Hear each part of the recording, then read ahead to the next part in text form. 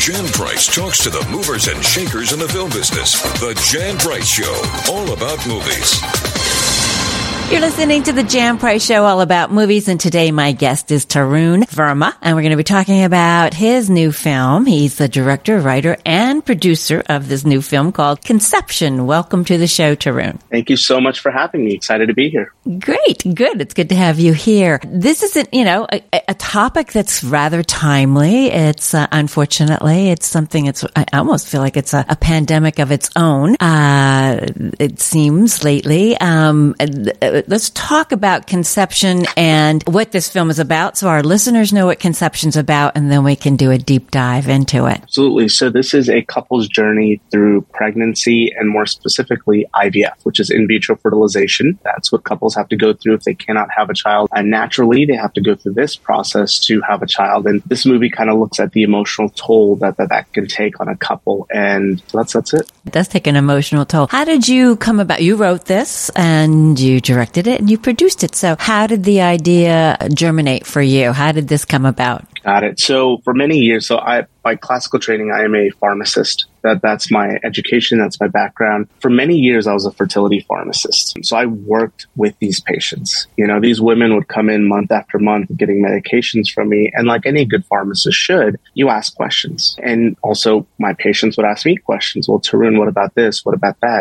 Can this help create a better outcome? Because these patients want nothing more than to have a kid. They'll do whatever it takes. We kind of have a joke in the pharmacy world where the common patient doesn't even know what they're taking. They don't know why they're taking it. They just know their doctor prescribed them a purple pill or a green pill for their hypertension, for their high blood pressure. And that's it. They don't even know what it's for. They're like, yeah, I take a green pill and it keeps my blood pressure good. But fertility patients are so focused and honed in because this is a big deal for them. Mm-hmm. So anything that they can do. I mean, if they read anything on the internet, I'd get a question about it. I get a call about it. Hey, Tarun, I saw this product that might help with fertility. What do you think of it? And I'd go look it up and things like that. The pharmacist always becomes that person you go to outside of the doctor. You can't go call your doctor for every little thing. Doctors don't pick up the phone like that, but pharmacists, we do. So we're that community boots on the ground, as they say. And so people would come in month after month and ask me questions about their medications, about other things that could take vitamins, massages, anything out there that's related to the fertility field. And so it really hit home to me to see how hard these couples were trying to have a child. And it's not even just the woman. The woman, I think, bears the worst of it because she's the one pumping her body full of hormones. And from a physical side, she bears all of the stress there. Now, both individuals bear the emotional weight of what fertility goes through. And I always knew as a filmmaker, there was a film to be made about this. And I'm a comedy writer, ironically enough, if you can believe that. I don't generally do dramas. This is actually my first drama that I've ever written and I've ever made. Mostly because that's kind of how I keep myself in balance. My day-to-day job is very serious. It's very, it's not fun per se. It's very, very serious. And then so when I do comedy writing, that kind of helps offset me a bit. But I knew there was a story here, something that would be true. I wasn't seeing films being made about this out there. And the pandemic was a perfect time for when the world just slowed down for me to visit this and say, hey, let me try to crack this story and see if I can figure it out. So I know that was a bit of a long-winded answer, but we got there. Great. No, I love it. I love it when my guests talk. And that's what it's about. I just want to go back though. I never heard anything, the word before about a fertility pharmacist. I didn't even know there was such a specialty. Let's talk about that a little bit. How did you get into that? And is this a common type of pharmacy? A pharmacist nowadays is a fertility pharmacist? Not really, not per se. Like you don't go through any additional training. It's just sort of the area that you get into. Like I call it fertility pharmacist because it's just the easier way to sum it up. But that became a very hyper-focused niche that I was in. So there are certain pharmacies that do cater to the fertility crowd. It's not like your average CVS or Walgreens can do it, mainly because the price of these medications are so high. prescribe. And so access of these drugs is kind of restricted to certain pharmacies. And so the one I was with was dealing really heavily in this population base. And so I sort of found myself becoming an expert in fertility medications just because I would sit across from the doctors because I would have questions about the medications. I would go visit their offices. My patients actually forced me to research a lot of stuff out there about fertility that I wanted to be a good pharmacist. So I kept getting these same questions again and again. And it was like, it would only behoove me to go and actually figure out answers for them. That's what a good pharmacist would do. And that's what I did. And so I call it being a fertility pharmacist. It's not like an official thing out there. You could be a nuclear pharmacist. You could be whatever. These are just kind of titles, but it's sort of the little niche pocket that you find yourself in where you're predominantly working with that patient base. So fascinating. I mean, just the sort of very interesting. And the fact that you cared so deeply that you would go visit the doctors and find out and get the answers so you could be really knowledgeable when you talk to your patients. I mean, that's wonderful in itself. Everybody would love to have you as their pharmacist, I'm sure, given that expertise. So, well, let's talk about the film. Let's talk about the couple in the film and their struggles, and let's talk about that a little bit deeper. How did the cast come about? You said you did this did you film it during the height of COVID, or did you just write it during COVID? No. So 2020, I wrote it and we filmed a portion of it in the summer of 2020, and then because originally it started off as a short film, ironically enough. And so, we had to, and this was during the height of the lockdown, so we could not bring out talent from outside of the city. We had to literally only look inwards. So I was scouring the city looking for actors because Houston's not a huge acting base out here. Austin is, but people were still very weary at that time to even travel outside then. So I wrote this short film, and that's what Conception was. And we made it, and all in the year of 2020, we found local actors. Kareem, who plays Vic, fantastic job. I've worked with him previously. Him and I both are comedy guys. We've always done comedies together. Simran was a new find for me, and she came in and just did a very, very wonderful job. She brought a lot of gravitas to that character, and really it takes you. She was really able to take that character into a dark place, which is where it really needed to go to really get the full range of what happens to a couple when they go through this. And then what happened was, once the film was done, it turned out to be about 44 minutes, I think, the short film. That's not a short film. No, it's not. So I had a lot of film festival directors tell me, I would start submitting it, and they would go, Tarun, you made something really great here. I can't accept this because this is too long. The whole point of short films is to showcase filmmakers. In the 45 minutes that, we can showcase your film, I can showcase about 6 or 7 other filmmakers in that time. And that's what film festivals have to do. There's and they're restricted on time. Right. So one of them told me something, and the minute they told it to me, it clicked in my head, which was, you don't have a short, you have half a movie finished. And I went, oh my God, you're so right. So I started pitching it to investment groups left and right. And within the first month of me pitching it, I got a group to come in and go, here's a check, go finish the film. You did a fantastic job. And so I got that authorization, I think February or March of 2021. We went right back into production because while we were in post, I finished the story because I always kind of knew it wasn't done, and so just by the off chance, I don't know how long it would take to finish the film, I wrote that thing while we were in post on the short. Well, sure enough, a couple months later, we got the money. And so summer of 2021, we went right back into production and we finished the entire film. Amazing. Very good that you got the funding so quickly, too, to finish it. I think it goes to your point, just like you said. I think this hits home with a lot of people. This is a very, very relevant topic. We're not talking about a serial killer in a clown mask or something, something different that you have to pitch to people. This is a very human story. And I think this really pulls on your heartstrings. So it wasn't very hard to get people to co-sign on this, especially if you have children of your own. It hits home. Yeah. I think people really gravitate to it. Why? I don't know if you can answer this question, but it just seems like there's an epidemic of infertility going on. As I said earlier, a pandemic, an epidemic. It just seems like so many women and couples are having such a difficult time becoming pregnant. And I wonder, do you have any thoughts as to why? I mean, I don't know if it's, or what's in our air, the foods people are eating. It just seems like it's more and more prevalent than it's ever been. Is that your perception also, or am I just imagining that? No, you are spot on. You said it at best as an epidemic. It is. And this is something that I think maybe my movie was a little too soon on. I think if I were to have made this movie 5 years from now, I think it would garner far more discussion than it is now. That is exactly what's going on. Fertility rates have risen through the roof. Now, a lot of it has to do with the fact that we've normalized the discussion around it. A lot more people are talking about infertility more than they ever have, because it's always existed in our society. We just always kept it hush-hush, depending on different, groups. And so I think that's there. Beyond that, you are absolutely right. And to me personally, I've talked to a lot of doctors about this. It's a little bit of everything. It's our diet. It's the stress in our lives.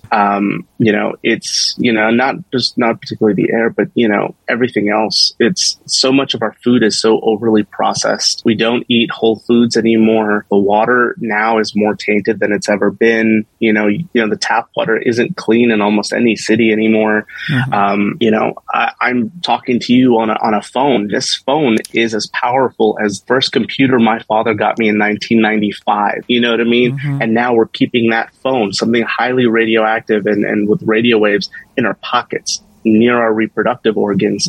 That, imagine putting a microwave next to you like that. Like, it all adds to it. Our society is not conducive to a stress-free life anymore. We are very much on the go. We're chugging tons of coffee. It all contributes to it. And I've noticed it doesn't hit one demographic more than the other. I've seen women as young as 26, 25 come into my pharmacy with fertility issues all the way up to 40, which obviously, women around anytime after 35, you have a more complicated pregnancy.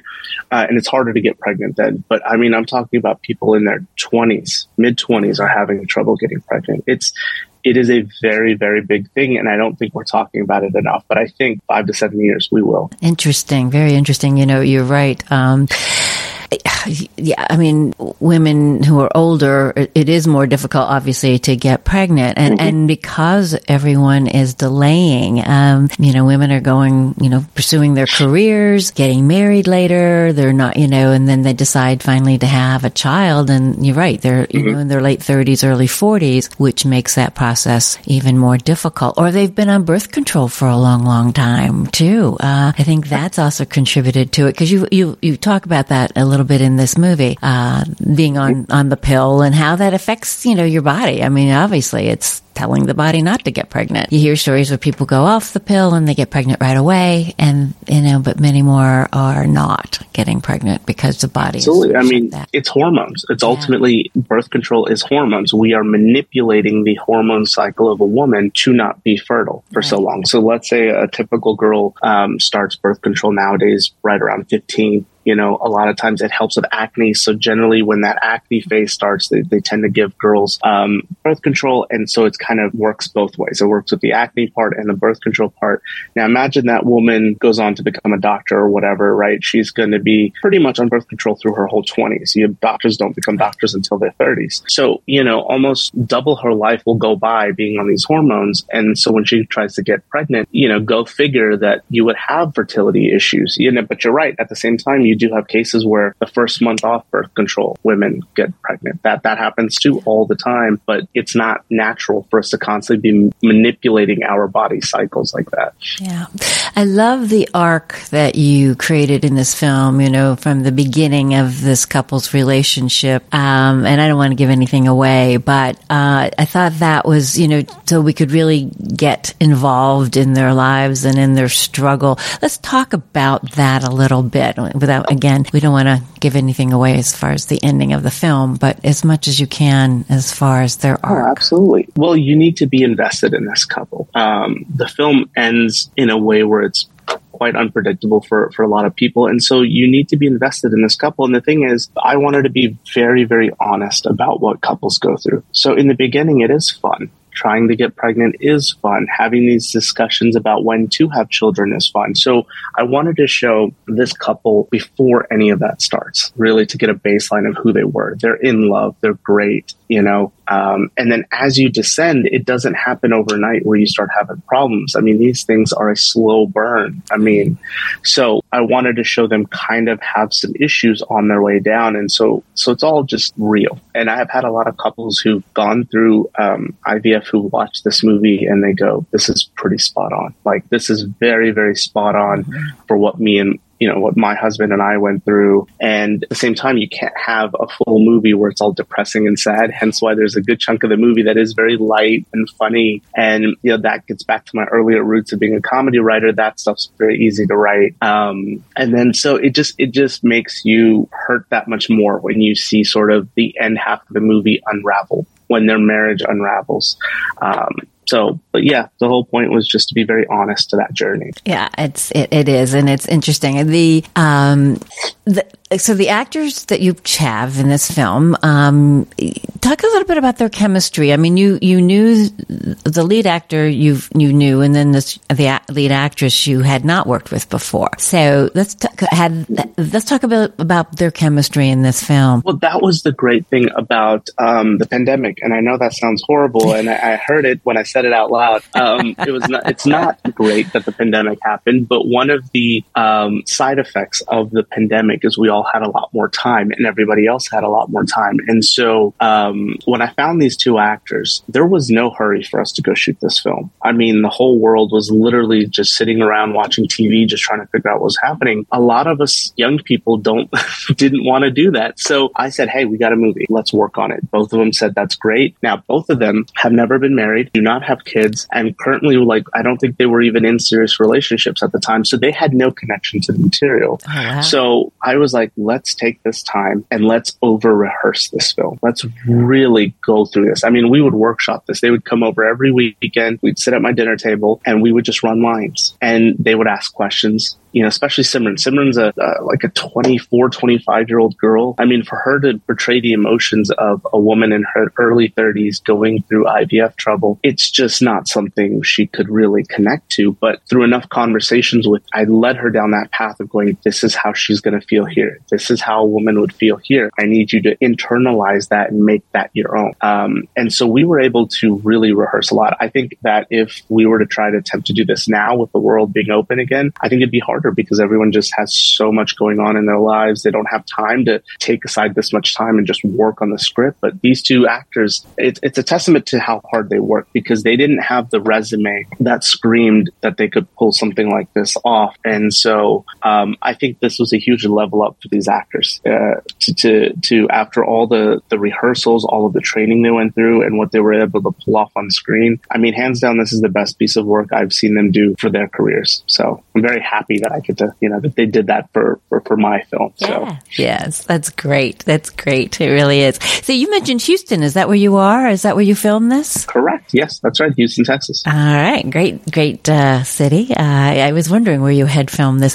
Other than the challenge, filming during the pandemic, what was the biggest challenge that you had when you were making this film? I think it was the changing in tones. That was something that, when I wrote this thing and it goes from this sort of happy rom-com to this very deadpan serious drama, I've seen directors far more experienced than me mess that up. And for some reason, I felt the need to want to try that because I don't know. I could have probably kept this movie more even keeled in terms of its tone, but I went, no, I want to do something as crazy as go from a rom-com to go down to that drama. And so each and every way, I think that was nerve-wracking for me to constantly go, okay, tonally, are we okay? It shouldn't feel jagged as the movie progresses. Right. But luckily, from enough people have said that they felt like it was a very smooth progress to the film. But that was one thing that I thought was incredibly difficult because I think that's just a very hard filmmaking aspect to pull off. I think we pulled it off, to be honest. You did. You definitely did. That's what I said about the arc. It is smooth and it isn't, a good arc. It didn't feel like it was, going all over the place or jagged or choppy. Jumpy and choppy. Yeah, not at all. So I felt that worked. How was directing this compared to what you've done in the past? Because you said you've done comedy in the past. How does the style change from, and this does have some comedy and lightness into it, as you said, too. How does your style as a director change from genre to genre? Well, ultimately you have to look at your story and go, what am I trying to say? And so ultimately, when you're making a comedy, it's all about getting that laugh. It's not so much the story. It's not so much you're highlighting this amazing plot twist or anything. It's the jokes. This one, there's no joke. There's no punchline here. And so what it was every single scene has to connect to the next one in terms of its smoothness. Again, it's that arc we're talking about again. It can't feel jagged because then it would pull the audience out of it. And again, you're telling a very specific type of story here. This is not a story that everyone understands. So you had to also make this digestible. I mean, there's a lot of medical stuff that I left out of there because it would have been too much for the average population. They would have been like, you're losing me with all of this medical mumbo jumbo. With a comedy, I will admit it's a lot more fun to do those because on set, it's just so much fun. You give your actors room to riff and improv, and there's no improv in drama. There really isn't. Everything is very structured. We knew exactly what, especially since we over-rehearsed this thing with the actors, we knew what we were going to get. We knew what we had to achieve with each shot that we needed to get into. So the shoot was a lot easier. It was very quick because we knew what we were trying to achieve. With comedy, sometimes you can go off the rails. I hear some of these stories where Adam McKay and Jonah Hill will make a movie and they'll spend a whole day on one scene because they're just improvising and they're having so much fun that they're going to go, this is it. This is what we're going to do all day. We're just going to improv this one scene. And, with dramas, that's not what it is. So I think with the directorial styles, that's the one thing I learned early on was I can't think like a comedy director going into this drama. I have to constantly be focused on what is my agenda. I'm not making people laugh, so I need people to feel these characters and understand the story. That's it. Those are my only two objectives with this movie. Do you think... What do you think? What do you want people to walk away with after they watch this film? I think the number one most important thing is I think you should communicate with your partner.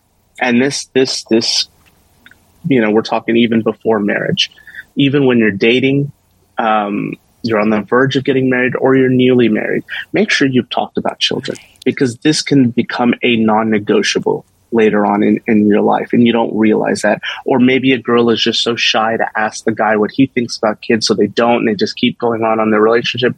That's one of the worst things you can do, because if you have that discussion early on and you know that kids are something that means something to one of you, but it doesn't mean that to the other person, it's better you get that out of the way right now. Because now that I've been in the place that I've been, I've seen marriages fall apart due to this topic alone, I've seen marriages fall apart for a myriad of reasons, but this is the one thing that I feel like a good conversation could fix. I've seen marriages fall apart due to money issues, not being on the same page with money and things like that. But when it comes to children, you can talk about this. You can say, hey, I don't care to have kids, but if you do, I will have kids. Or what if we can't have children? What would we do? How does that impact you versus me? I know my wife and I talked about that. My wife said, if we can't have kids, she goes, I'd be willing to, she wasn't willing to adopt or do surrogacy or any of those things. I did. I was open to that. I was like, I wouldn't mind adopting. And I think you need to have these conversations. So if that, hopefully people start doing that, because I think that would save a lot of grief. And I think that would save a lot of relationships in the long run. Yeah. Great advice. Definitely. And great message. Oh, Tarun, thank you so much for being on the show. Where can people find Conception? Where can they watch it? Currently, it is on any video on demand platform. So AT&T, Comcast, Xfinity. If you have a cable box, you will be able to access this film. If you do not have a cable box of any kind, Apple TV, iTunes, Amazon Prime, it's on all the streaming platforms right now. Go rent it, go check it out. It's a doozy. Great. So keep some tissues around when you do that. Yeah, for sure. Well, I wish you much success with Conception. Thank you so much, Tarun, for being on the show. Thank you so much. To all my wonderful, loyal listeners, your love of film allows me to do what I do. If you want to support me, The best way to do that is to hit the subscribe button on the iHeart Podcast Network, Apple Podcast, Google Podcasts, Spotify, or wherever you listen to your favorite podcast. And of course, on YouTube. Subscribing matters. If you are feeling really compelled, I want to hear from you. Have a burning question, comment, or review? Drop me an email at thejanpriceshow.com. Thank you for listening. Jan Price talks to the movers and shakers in the film business. The Jan Price Show, all about movies.